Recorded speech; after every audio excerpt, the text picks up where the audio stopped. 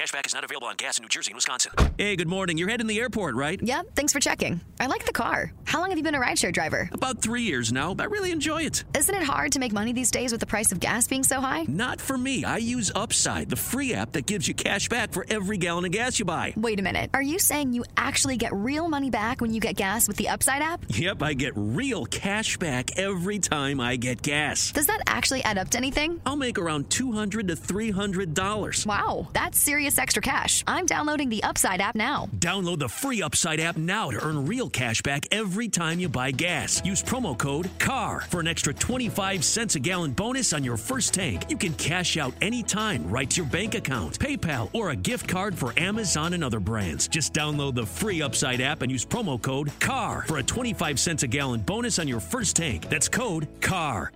What's the easiest choice you can make? Window instead of middle seat? Picking a vendor who sends a great gift basket? Outsourcing business tasks you hate? What about selling with Shopify?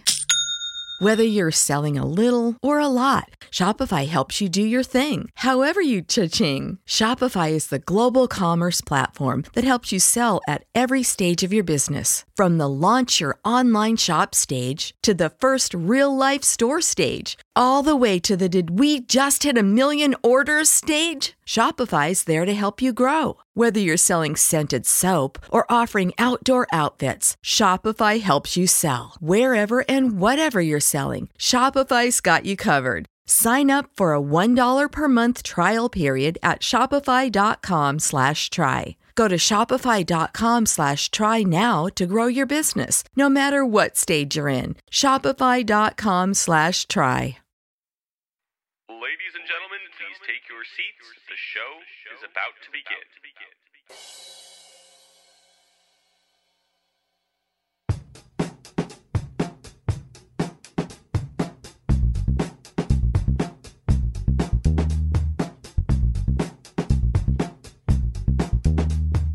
Welcome back to the one and only Cavs the Podcast, featuring commentary from all of your favorite Cavs the Blog bloggers.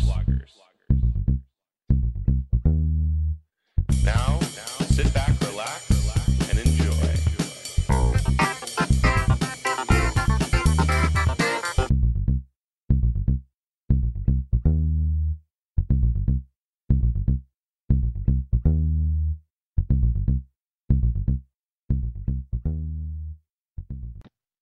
Ben Worth joins us for part 2 of Cavs the Blog podcast after a short break from our first part of the podcast. So here we go.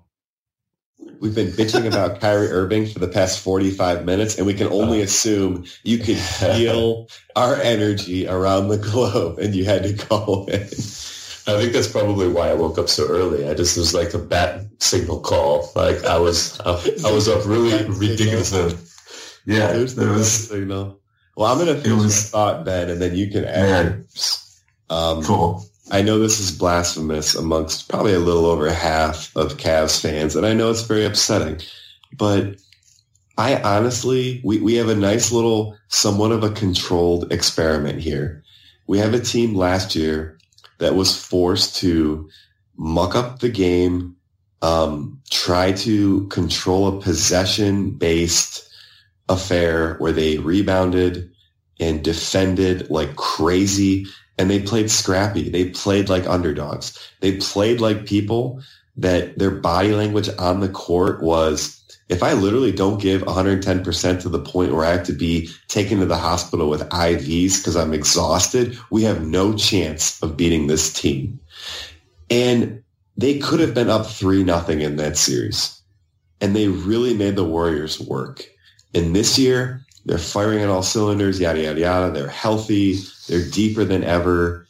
And they don't look like they have a chance. Now, granted, I agree the Warriors are a better team this year. I'm not disputing that. And it's a kind of a small sample size.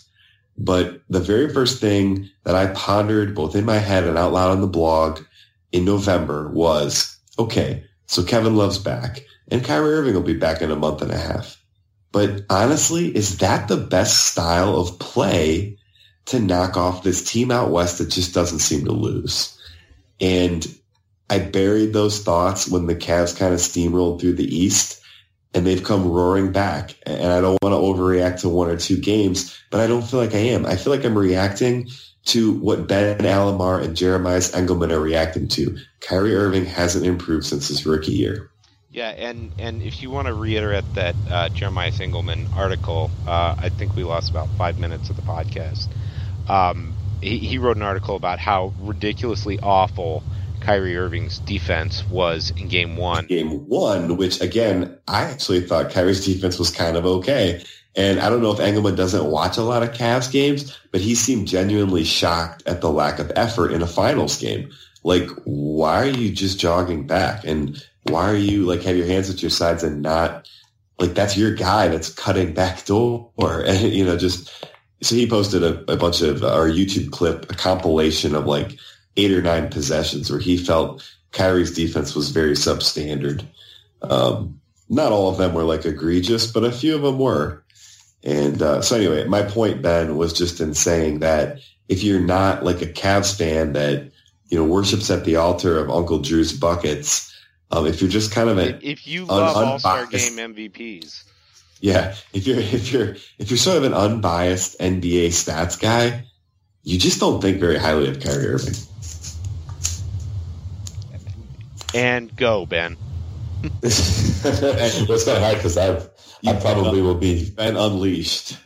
I know. I probably will say so much of the same stuff that you guys have said because we so much agree on Irving. Let me just read. I asked the question to EG. Okay, let's say the Cavs lose the next 2 games. They're not competitive.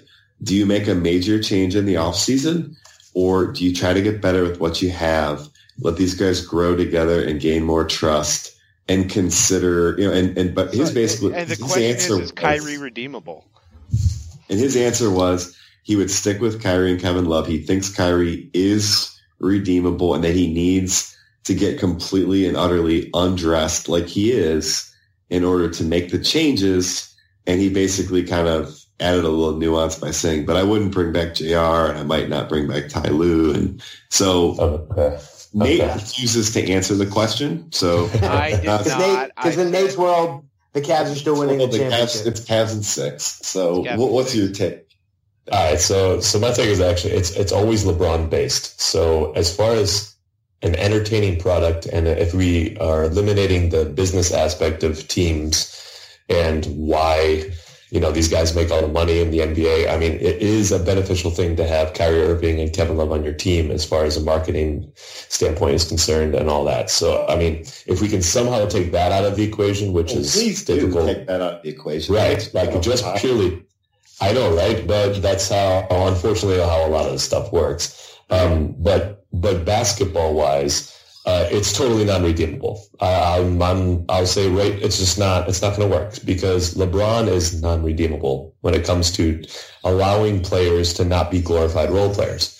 He makes everybody a role player, and he will continue to make everyone a role player until he can ever change his mentality of what it means to do the intelligent play on the floor from an X and O standpoint, and not just what his natural court awareness allots him.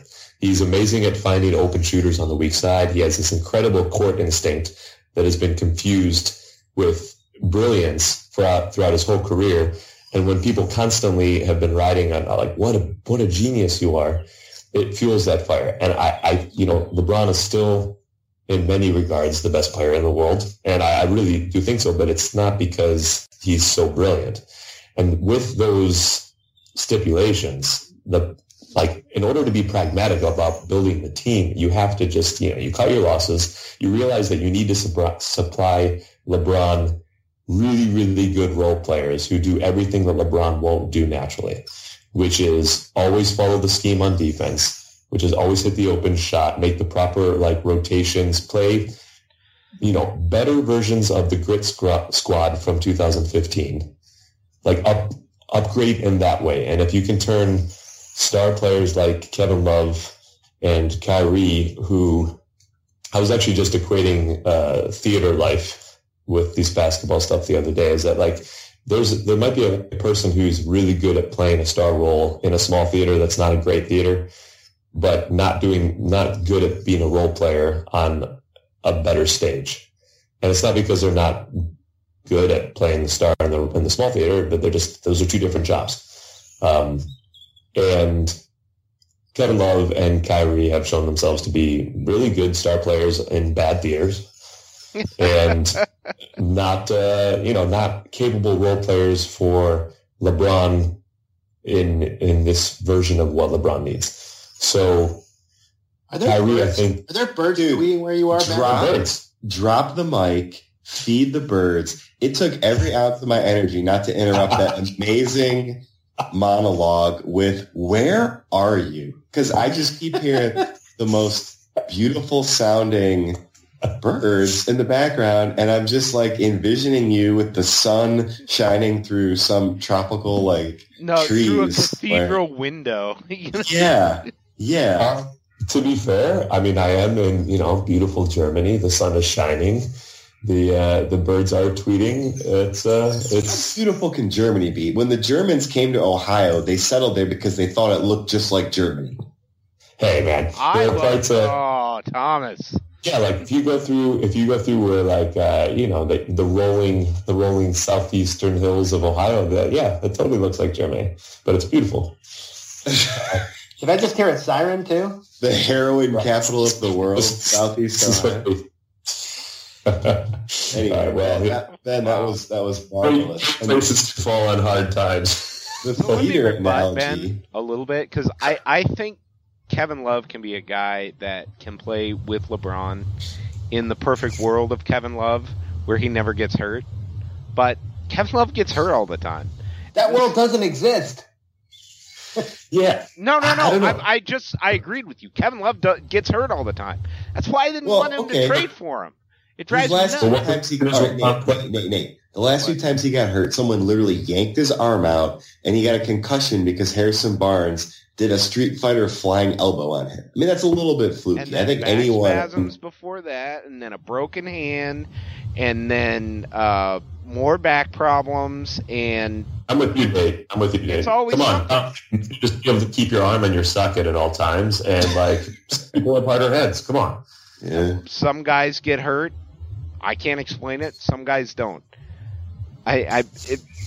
Tristan Thompson, LeBron never gets hurt. That dude is such a freak. That's true. LeBron does well. Touch wood wherever knock you are. on wood, and Tristan Thompson. I've seen LeBron sprain his ankle 400 times, and it's never even an issue. That dude's ankles are made out of carbon fiber. It's incredible. No, I mean the guy.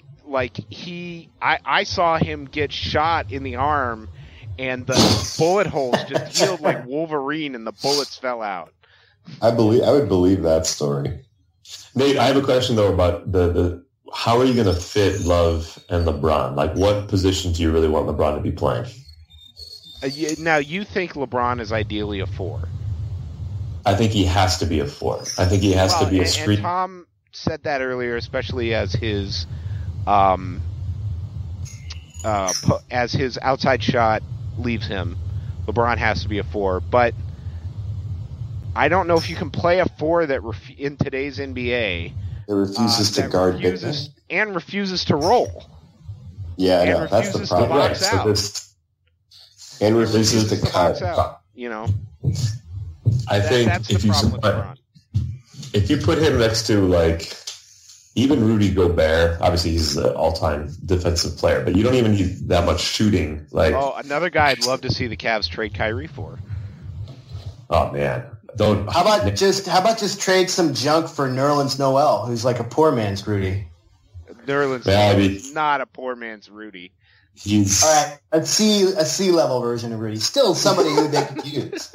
A C level version. He's Rudy minus 6 inches, maybe. I mean, he's elementary school version. He does in an elementary school. No, Nerlens Noel is a poor version of Tristan Thompson right now. So I hate to blow around the horn. Actually, I don't hate to do it. I love doing it. At least he can block shots. I was a huge advocate for the Cavs making a free agent offer to Andre Iguodala 3 years ago, and Nate was a huge advocate of the Cavs making an offer to Bismack Biyombo. I was a huge advocate of drafting Rudy Gobert. So there you go. Imagine the Cavs right now with. I was a huge advocate of keeping Sean Livingston. I was as well, E.G. were. I was as well. Yeah, imagine right now. Imagine the Cavs with everything the same. Sub out J.R. Smith, Iman Shumpert, and Timothy Mozgov for Sean Livingston, Mo Spades, Andre Iguodala, and Bismack Biyombo. And throw in Mo Spades. Is that team okay? Is that team on the level of the Warriors? No, they're better than the Warriors. They're better because they take away some of their most dynamic parts just by taking the. It is a very Cleveland irony that the Cavs stole, quote unquote, away Jarrett Jack, who was a fan and coach and locker room favorite in Golden State, and then Golden State was reeling, didn't have a backup point guard, so they signed Leandro Barbosa and Sean Livingston, who are now absolutely going nova. And Sean Livingston, who might be the biggest unicorn, of a non-all-star in the NBA, Sean Livingston might be that guy. And there's no one else in the entire NBA with a game like him. Yeah. A guy that can see over the entire defense. Practically a 7-foot wingspan, mid-range player that can pass over anyone like Penny Hardaway and has a throwback back to the basket game. Well, and I talked about this a lot with the Cavs. He's an absolute defensive Swiss Army knife. He can guard arguably 4 positions. He can play some 4s in the league with as long as he is, and he can play anywhere on the floor.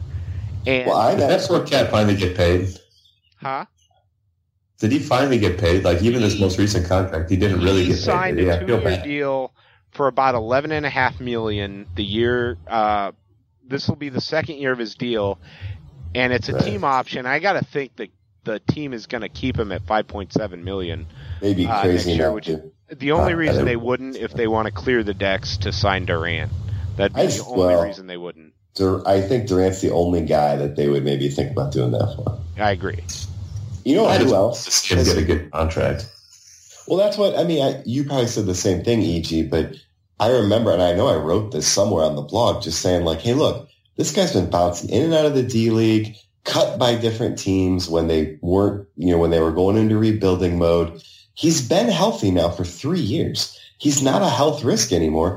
Give him head injury. Yeah. Give him a 3-year, like $10 million deal. Yeah. It's low risk, medium reward, but they wanted Jarrett Jack. And then they signed Earl Clark instead of Damari Carroll, even though I wrote that they should have signed Damari Carroll because if you looked at Rapham, Earl Clark was like one of the worst players in the league, and Damari Carroll was arguably and one of the most. And also, if you actually watched basketball games, Earl Clark was.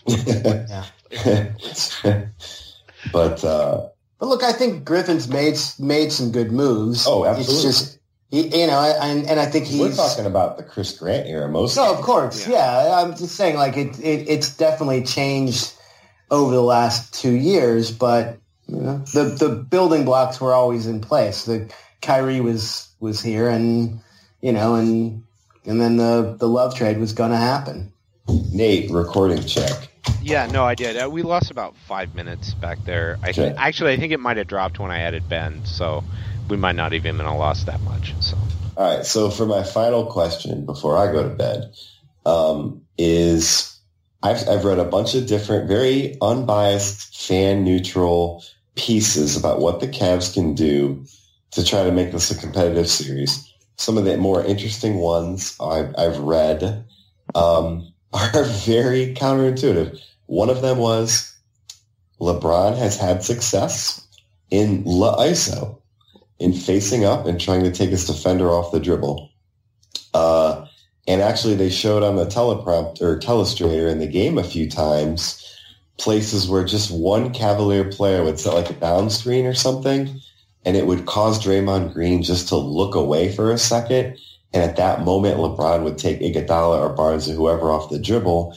And by just making Draymond as a like a shot blocker / charge taker, making him look at something different for a second, it was actually pretty effective offense. I don't remember if it was Kevin Pelton or who it was, but someone actually advocated for go back to La ISO, stop doing LeBron post-ups, and which is basically anathema to like the last decade of what everyone's asked for LeBron to do, which is less ISO and more post-ups. And the other one was Kevin Pelton saying, you just need to shoot more contested threes. Like, you're not getting opened.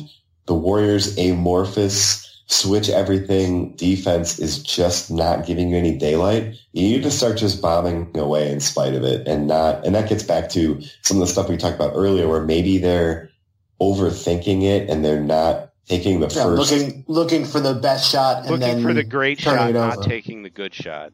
So, and then of course the third one is the one that Nate will say is like the biggest reason is like Channing Frye's not even playing at all.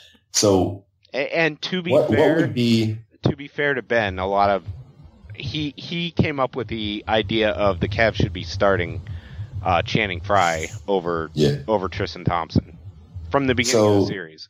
So the most radical adjustment Ty Lue has made in this series is having scored only 60 points through 3 quarters in Game 2. I thought the most radical adjustment was moving from the high chair to walking on the floor.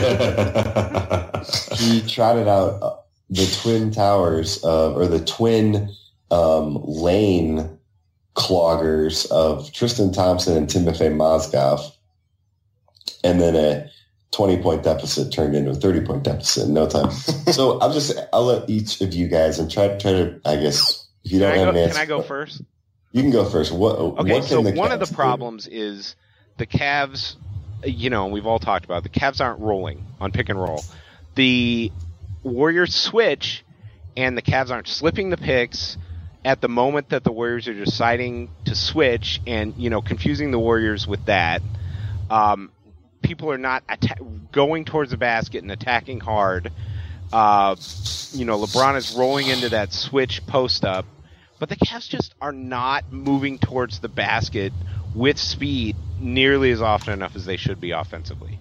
Part of the problem with that is the Cavs are starting Tristan Thompson, which allows the Warriors to basically keep 3 guys in the paint on a pick and roll with LeBron and Love or whomever, because Bogut can cheat towards the paint, then the guard's guy can cheat towards the paint, and LeBron's guy can cheat towards the paint. And then they've only got 2 shooters spacing out the floor. So what they need is Channing Frye needs to be on the floor so they have 3 shooters off the ball, and Bogut cannot cheat towards the paint. That is an enormous, and I heard one of the worst comments, and I won't name, is like, well, what happens when they take Bogut off the floor? What do you do with Channing Frye? I'm like, well, the 20 minutes that Bogut is on the floor, he's absolutely killing you, so don't even worry about what happens when Bogut is off the floor. Right. Counter that move to begin with.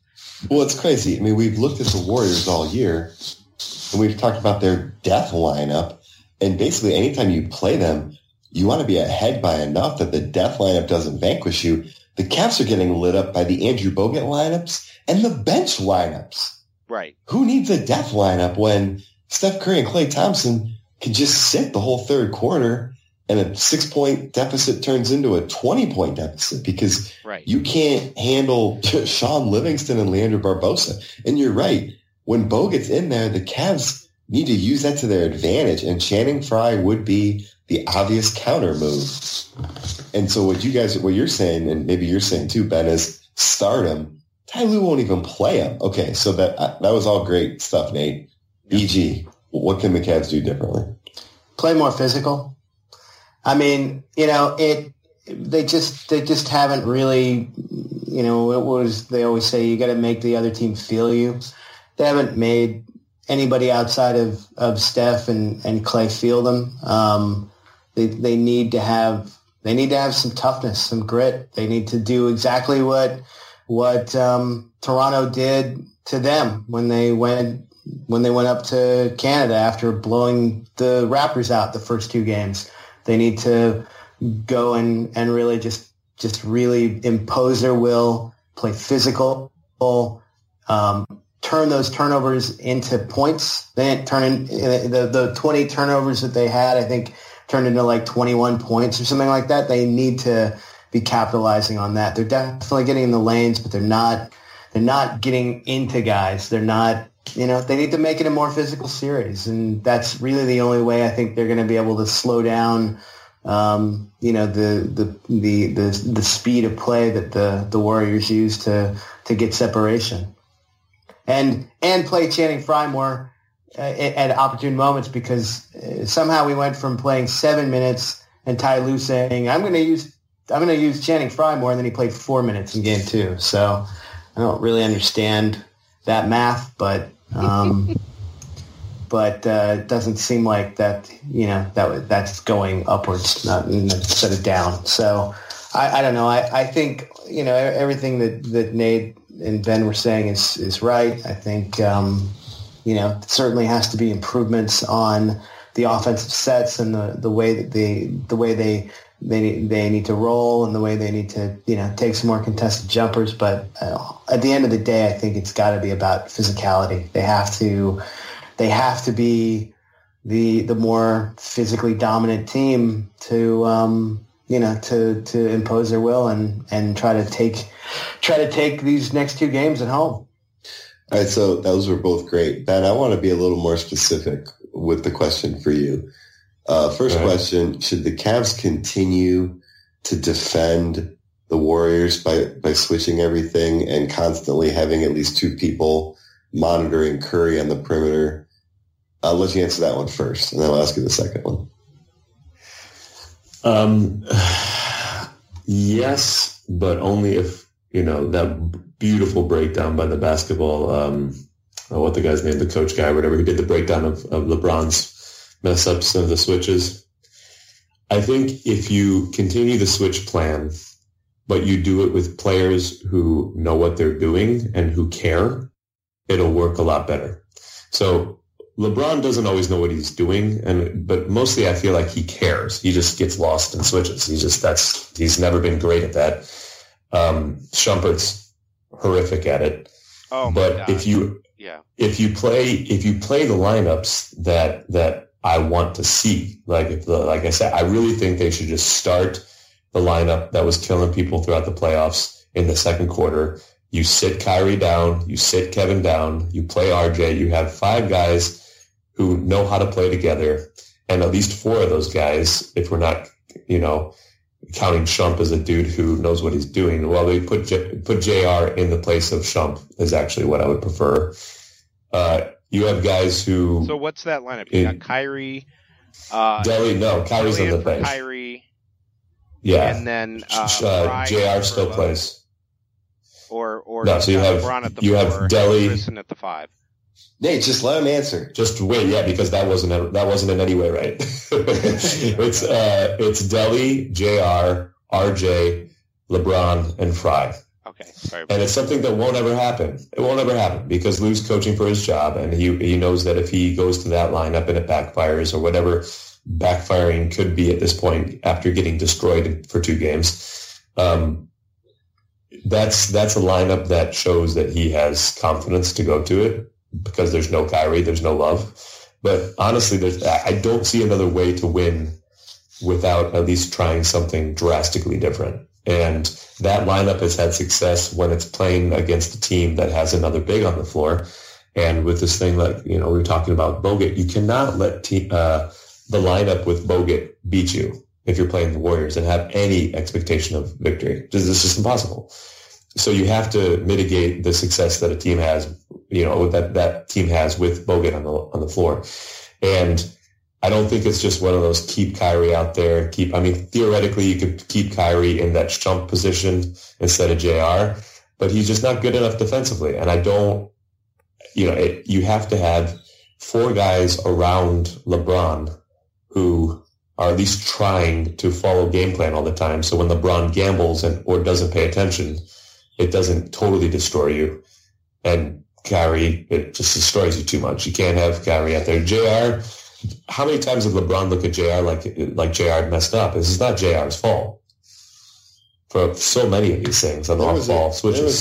There was a Draymond Green, one of his threes in the second half last night where they showed the replay, and he was just wide open. And J.R. Smith had tried to close out on whoever made the touch perimeter pass. I don't know if it was Klay Thompson or it was another guy that could shoot threes. Maybe it was Iguodala. But JR tried to close out on that guy, and he did. And so that guy just made a little skip feed over to Draymond, and then JR tried to contest that. But, of course, he can't guard both guys, and Draymond splashed the three. And I didn't notice it in real time, but when they showed the replay, Kyrie Irving was down on the block, literally right next to a Cavalier big. Maybe it was Tristan Thompson. And then the two Warriors players. So there were four players like packed like sardines down on the block. And one of them was Kyrie Irving while J.R. Smith's trying to close out against two guys on the perimeter. Tom? No, it wasn't in transition. And I remember thinking to myself, like, Kyrie, what are you going to like get a rebound down there? Like, what are you doing? Those two Warriors players are right next to each other and Tristan's right there. Like, why is JR trying to close out on two perimeter players? It just made no sense. But anyway, okay. Returning to the switching thing, though, because there's a little other aspect, because I got derailed a little bit, but it does depend on the lineup. I think they should toggle back and forth between the lineup I just mentioned and then also going big. Just dusting off Timothy, seeing what happens. Just go big, go back to the lineup. I want to see Delly get 35 minutes a night. I want to see Fry get 20, 25. They just have the confidence to sit some of these guys that aren't producing.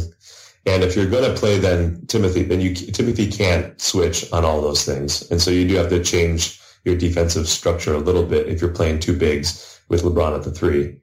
So you have to be more creative of when you're doing what, and everybody has to be on point of when you're switching and when you're not. But the switch everything mantra is all well and good if everybody's actually switching everything, or if they're calling for it all the time. I mean, is LeBron calling for the switch, or are they switching everything? Or you have to be aware, are they actually picking you, or are they just hanging out nearby? Like, this is it's not the philosophy as much as it is the execution for many of these plays. Yeah, well, I'll just add that I watched a lot of Warriors games this season, and if they had one, I don't even want to call it a weakness, but one part of their game that wasn't dominant, it was rim protection. And the way Bogut has played so far in these games, it just erases that. I mean, he is a great defensive player. He always has been, just like Iguodala. It's guys that for some reason or another, they became underrated, or they became overrated players to the point that they were underrated, and they wound up in Golden State. And they're guys that you don't even ever hear. I mean, you never talk about. You never talk about Finals MVP Andre Iguodala. He's like Andre Iguodala. That's right. He's on their team. Or Andrew Bogut. It's just like, Andrew Bogut. Yeah, Like, if he doesn't play, you don't even bat an eye. And he is just completely dominating the Cavs. And the Cavs couldn't score 80 points. And this is the fourth time I've said this, despite the fact that the Warriors had 20 turnovers. The Warriors in the half court have completely stymied anything the Cavs want to do. And they might be actually a better defensive team in transition. And when the game gets helter-skelter. Their transition defense last night was phenomenal. And the Cavs, given those 20 turnovers. And the Cavs are actually trying to play an up-tempo style. And someone shared a post that was done on one of the Warriors blogs. And I think you commented, maybe, EG, that it was like a very even-keeled, like very good analysis. It wasn't like homerism. And I agree. And I read through it. It just wasn't the actual, the fake Warrior fan troll. I was just happy there wasn't that. Right. So. But that guy shared something he didn't write. And I read through it, and this person was just like... He's on point, for sure. Yeah, this person was basically like, the Cavs are trying to beat the Warriors at their own game, and that's probably futile. Yeah. And I just don't know that trying to, like, run up and down the court, I just think the Cavs are... It adds to that whole snowball effect I talked about earlier, where are they really this bad, or is this just snowballing out of control? And I think trying to play fast plays into that a little bit. No, I don't think they're always trying to play fast, Tom. It's not how well you play; it's how well you play fast. Yeah, like the MTV commercial. Yeah. Because when there's not a fast break, their offense is painfully slow. Their half-court offense is painfully slow, and they are not. Well, it's just the walk-up. Well, there was a a walk-up, sequence. and if you're going to run a post offense, you got to get the ball into the post quicker than There they were some are. You can't wait sequences. till it's 12 There were some seconds left. sequences. There were some sequences in Game 2 where, off of crowd erupting plays by the Warriors, the Cavs were like, "Screw it, we're running," and it was just a mess. It didn't do anything except create ball rebounds. So let's finish this up with on a positive note. I got a question for us all to answer. So give your silver lining. What's the silver lining if you found one, if there is one going forward for the next at least 2 games, if not the rest of the series? All right, I'll start. My silver lining is that I think the Warriors are a black swan event. I think anything could happen in the NBA. Curry could get injured. They could succumb to the disease of, what is it called? The disease of me? More. Yeah. The disease of more. They could succumb to that. And I think they don't have an impending roster doom. LeBron will probably be here for the rest of his career. Kevin Love's locked up. Kyrie Irving's locked up. There's some certainty in the roster makeup. So you're not putting out all these fires while you're trying to mold your team into something that can deal with the Warriors. So I think that's a good thing. I mean, before Game 1, Brian Windhorst went on the Really Big Show, and Tony Rizzo said, Brian, I got to be honest with you. This is great and all, but this really needs to happen this year because I just want that one. It's got to happen this year, and I'm just nervous, And Brian Windhorst said, this is going to be an annual event. Get used to it. The Cavs are going to steamroll through the East for the next 4 years. So that's a silver lining. I mean, in spite of what we've seen, it's 2 games that have been apocalyptically bad, and there were 14 games where the Cavs were pretty good. And I think they have a much higher ceiling than they're showing. So what about you, EG? What's your silver lining?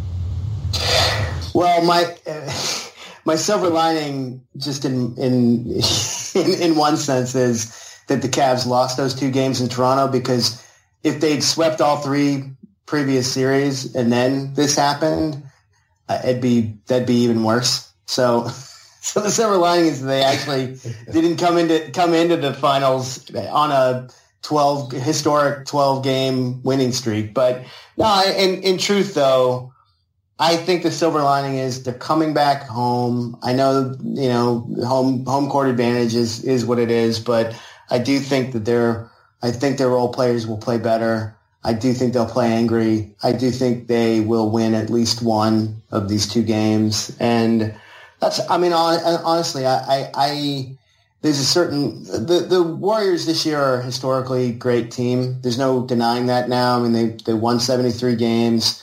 They had a bit of a blip against OKC in the playoffs, but truth be told, you could chalk that up to, the combination of Steph still kind of coming back from the knee injury and OKC just kind of playing out of their minds a little bit. But look, they're the team that came back from that, though, being down 3-1. They are a very formidable foe now and going into the future. So I do think, to what Tom said, I think, we can look forward to the Cavs being the Eastern Conference representative in the finals pretty much every year for the next 4. And this is a lot. I just hope that. Sorry, go ahead. No, I was saying I'm just hoping that LeBron doesn't wind up with as many finals losses as Jerry West eventually. Doesn't this sound a lot like what we all said in 2007? I don't know what I was saying in 2007. I didn't know you guys then. Blog did not exist in 2007. Okay. My silver lining is that Delly made a 3. So maybe his shot's coming back around a little bit. Even though he was 2 for 9 that game, his shot did kind of come back towards the end. He had a couple J's. And the Cavs desperately need him to be able to hit open threes. And he needs to have confidence in that shot. My other thought is that there are adjustments the Cavs can make. I mean, I'm baffled that we haven't seen some of the Cavs' pet plays from earlier this season. One of the ones that I really want to see come back is that cross screen where LeBron comes across the lane and gets the ball in the post. Yeah. Part of that is because they switch so perfectly that it's hard to get that to run. I agree with you, but also the Cavs, when they're not playing Delly, they don't have great passers on the floor with LeBron to be able to execute that. Kyrie Irving can't seem to execute that play. So, so those are kind of my two takeaways. I do feel that the series is winnable. I feel like all the Cavs' wounds are 80% of them are self-inflicted from a lack of effort and execution and intelligence, and those things can be remedied. So that's my silver lining. I guess I agree. I totally agree with what Nate just said, the last part. I just don't know whether that can be remedied. You know what I mean? Sometimes self-inflicted wounds are the ones that continually wound you throughout life, and it doesn't matter the other players in your life, right? Like, you just are what you are. And I don't know if Kyrie and LeBron cannot be who they are for some of these defensive transgressions. I fully expect, although I expected game 2 for them to come out and win on energy, but I really would be shocked if the Cavs didn't win game 3 because of the customary, home team down 0-2 phenomenon. Hey, can I just interrupt? Yeah. I've heard that so much.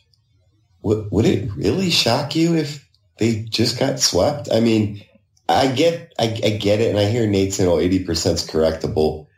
Isn't it just possible that they're just like not only not in the league of the Warriors, but also a terrible matchup, and also they've already lost the mental edge? It would not shock me at all. Silver lining, Tom. Do I need to look up a definition of silver lining? I'm sorry. Tom. Maybe shock I just keep hearing that. Like, well, I'm sure they'll win at least one, and I'm just sort of like, really? Like, I don't think game 4. If they lose game 3, they're going to be out. I don't think there's the chance that they're not going to fight down 3-0 tooth and nail, because part of the reason why I want to change some of this lineup stuff is I like to have players on the floor who, regardless of the score and regardless of the most probable outcome, those players do the right thing and play hard. So, it doesn't, if they're down 30 or up 30, they play and make the right basketball decision. And the Cavs don't do that, many of them. So what's that book called, like Thinking Fast and Slow? Is that book that came out a few years ago? Where it's all about, like, the difference between decisions when you make them, like, with a gut versus you think about it. So I think our gut is to say, like, well, come on, the Cavs are going to win a game at home. But the longer I sit and think about it, the more I'm just kind of like, I don't know. I have not seen anything. Tom, my gut says that the NBA loves making money, and as much as I would love that none of this is fixed at least a little bit, it's fixed at least a little bit. Come on. We haven't talked about it at all, but man, the officials have not done the Cavs any favors. Holy cow. Yeah, that's what and how come that Harrison Barnes foul isn't being reviewed for a flagrant? Because no one understands. I don't understand. Should it? I don't have any semblance. If Draymond kicking a dude in the nuts is not a flagrant foul, what no, not is? A flagrant 2. If it's not it was a flagrant 1. Yeah. You're just saying any incidental contact that's like an elbow to the head. It doesn't matter how unintentional. Well, that's a total player control foul. They're both up in the air. He's got that flying elbow. He's going about 1,000 miles an hour, and he just whacks him in the back of the head. How is that not any? How is that any different from undercutting someone? I will just say, I watch basketball all the time. I have seen so many plays being reviewed for like flagrant throughout these playoffs. I don't have any freaking idea what the rules are. It seems completely arbitrary to me. How are some of those Delly plays reviewed, and that one wasn't even called for a foul, let Reputation. alone reviewed afterwards. Like when Deli was called for that flagrant on Biombo, where he literally used his hands, went for the ball, missed the ball on the swipe down, and then just held on to Biombo's biceps so that he couldn't finish an and one, and he was called for a flagrant. I just sort of like, honestly, I don't understand the rules, because I don't understand how that is not like the most textbook foul that is not a flagrant, and they call it a flagrant. And let's be, one of Lou's biggest failings this finals is how poorly he has worked the officials, both on the court and off the court. It's been terrible, and he's said nothing. He seems afraid of getting fined. I would have been screaming for a flagrant for Harrison Barnes after that play. Well, he wasn't even called for a foul, was he? No, and at the very least, it should have been reviewed after the game. It ended up becoming an and one for Draymond. Yeah. Right. So I mean, well, and how about the Cavs not taking a foul there was one of the worst moments ever. Yeah. Well, I mean, come on, Nate. I mean, in the moment, they might not be thinking that. Guys, I found that's the entire problem. That's the point. People like Deli think in the moment, like smart players. Well, Deli is the smartest intentional fouler I've ever seen. Yeah. Guys, I found another silver lining. I love it. Sweeps in the NBA Finals are rare. There's only been 8 of them, and the last one was in 2007. So the Cavs. We got that going. Which I kind of alluded to that a few. Which is nice. By the way, I just had to look it up because I couldn't believe that was the last sweep in the finals, but it was. So, by the way, sweeps are like triple doubles in my opinion. They're like almost a meaningless statistic. It's like fun with numbers. That 2007 series was actually a lot more competitive than anyone will ever remember. It was really Yes, listen to this history. I hate when people talk about that series like the Cavs were an awful team and they had no shot and blah, blah, They were blah. in every game. They were a defensive juggernaut in the playoffs. They were amazing on the defensive end, and it's normal defensive bias. Yeah, and rebounding, too. They were one of the best rebounding teams in the league. And they were in every game. And they probably should have won one, if not both, of the home games. They just, they kind of failed in the clutch. 72 for both of those games or something like that? Or am I making that up? What's that? Wasn't it like 75-72 both of those games or something, or am I making that up? I think maybe one of those games. One of those games it was low, and a different one it wasn't. It was like 99 to like 98. They lost the last game, I think. I can look it up real quick. What those boxes I can say I might be one of the few people who misses those in the 70s games that they had against the Pistons and things like that. I just love Oh, man. Those were every possession, every free throw was so mind-cripplingly critical because, there was just so few points scored. So that talks a little bit about the pace thing. I want to just touch on that we talked about before.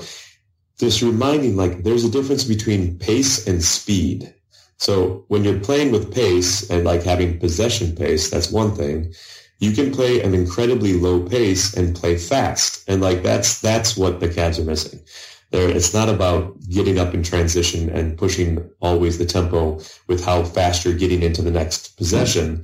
It's when you're in that possession, in your half-court offense, are you moving quickly? Are you like running? And like that's speed I want to see. I want them to use their actions quickly, go to the hole to suck defenders in. It doesn't matter whether you get the ball, but just move quickly. Yeah. So, Ben, the box scores, the Cavs lost game 1, 85-76. They lost by 9. They lost game 2, 103-92. So they lost by 11.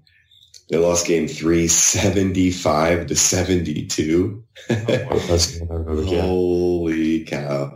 And they lost game 4, 83-82. The infamous Anderson Varejao. Did he airball like a 15-footer? So sad.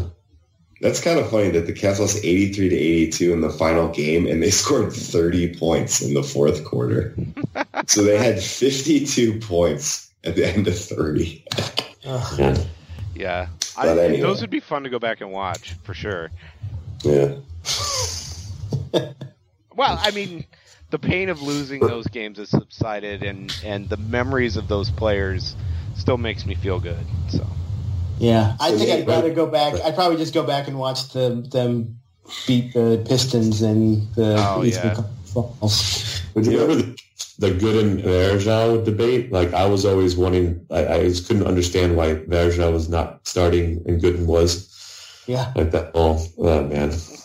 Another era, another time. We're old. Another incompetent coach.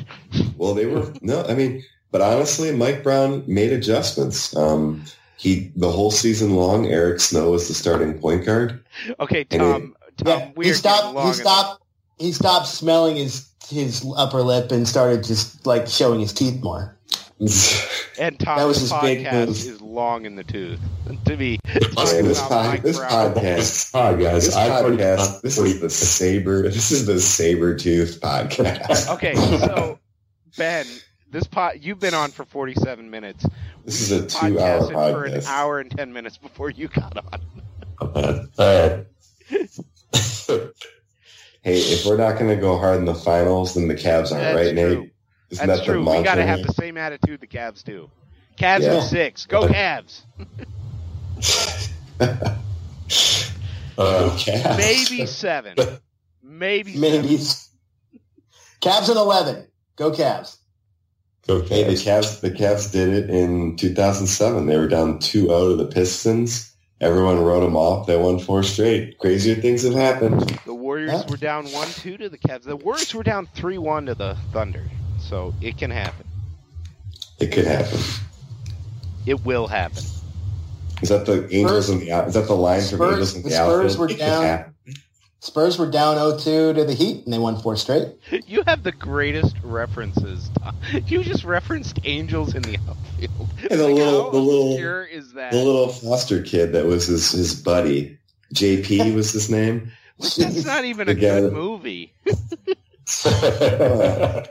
Hey, when you're a kid, every baseball movie is a good movie. Rookie of the Year was like the greatest movie when I was amazing. What was the little bow wow, like Mike? Yeah, like Mike. I never saw that. Well, you missed out. Okay. Yeah, none of those Tom, movies. are we wrapping this up sometime today? We are wrapping this up. Stick with us at Cavs the Blog for all your cathartic Cavs coverage.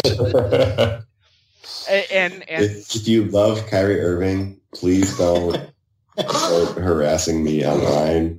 Yes. It's just sports. It's not real life. Yeah, and shout out to all the fantastic commenters on Cavs the Blog today. Oh my gosh, they were phenomenal. Yep. You guys make this worthwhile, so thank you. I'm sure they haven't listened to this point, though. So maybe put that bit. It's going to be a 2-part. Edit that bit at the beginning, Nate. Yeah. If you stay to the end, here's where we thank you. Yeah. Here's the Easter egg.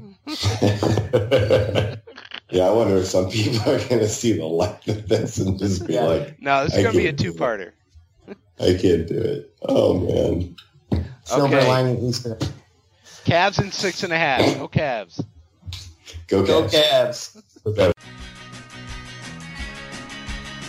Thank you for listening to Cavs the Blogs podcast. Check back soon for some more fun with your favorite bloggers. There's a fire. You lost your home. Lose your partner. And we're out. Cashback is not available on gas in New Jersey and Wisconsin. Hey, good morning. You're heading the airport, right? Yep, thanks for checking. I like the car. How long have you been a rideshare driver? About 3 years now. I really enjoy it. Isn't it hard to make money these days with the price of gas being so high? Not for me. I use Upside, the free app that gives you cash back for every gallon of gas you buy. Wait a minute. Are you saying you actually get real money back when you get gas with the Upside app? Yep, I get real cash back every time I get gas. Does that actually add up to anything? I'll make around $200 to $300. Wow, that's serious extra cash. I'm downloading the Upside app now. Download the free Upside app now to earn real cash back every every time you buy gas. Use promo code CAR for an extra 25 cents a gallon bonus on your first tank. You can cash out anytime right to your bank account, PayPal, or a gift card for Amazon and other brands. Just download the free Upside app and use promo code CAR for a 25 cents a gallon bonus on your first tank. That's code CAR. New year, new credit scores. Chime makes it easier to build credit by using your own money to make on-time payments with a secured Chime Credit Builder Visa credit card. Use it everywhere Visa credit cards are accepted. To apply, just open a Chime checking account with a qualifying direct deposit. There's no annual fee or credit check required when applying. Get started at chime.com/build. That's chime.com/build. The Chime Credit Builder Visa credit card is issued by the Bancorp Bank N.A. or Stride Bank N.A. members FDIC. Late payment may negatively impact your credit score. Results may vary.